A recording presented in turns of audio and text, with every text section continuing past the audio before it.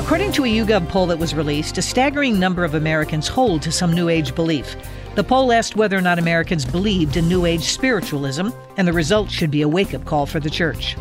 Here to unpack present-day issues from a biblical perspective is Janet Parshall.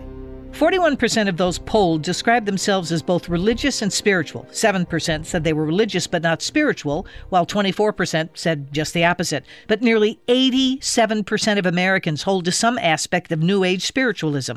According to the YouGov data, of the beliefs asked about, the largest share of Americans, 55%, said that they believe in karma, which, while definitions vary, is generally perceived as the notion that a person's actions in life influence what happens to them in the future, or in some versions, in future lives.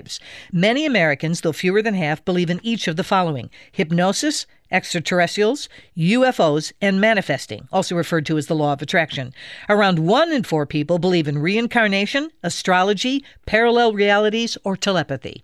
The reason polls like the ones YouGov did are important to followers of Christ is because it tells us something very important about the culture we're called to go into to share the gospel. For example, the poll discovered that, despite not fully endorsing many of New Age spiritualism's practices and beliefs, a majority of Americans are aligned with some of the movement's core goals. 3 in 5 Americans say that at least one of the 6 goals asked about is very important to them personally, and 93% said at least one is somewhat important to them. Achieving spiritual growth is personally very important to the largest share, followed by living in harmony with nature. The fewest number of people say that eating organic foods is very important to them, though 52% said it's at least somewhat important to them.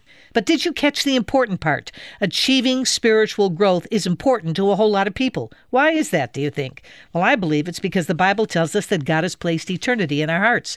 Blaise Pascal, the 17th century French mathematician, put it this way: there is a God-shaped vacuum in the heart of each man, which cannot be satisfied by any created thing, but only by God the Creator, made known through Jesus Christ.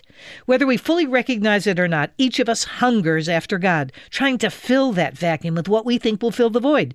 Sometimes it's New Age practices, like belief in astrology or karma. Sometimes it's sex or drugs. Sometimes it's attempts at perfectionism.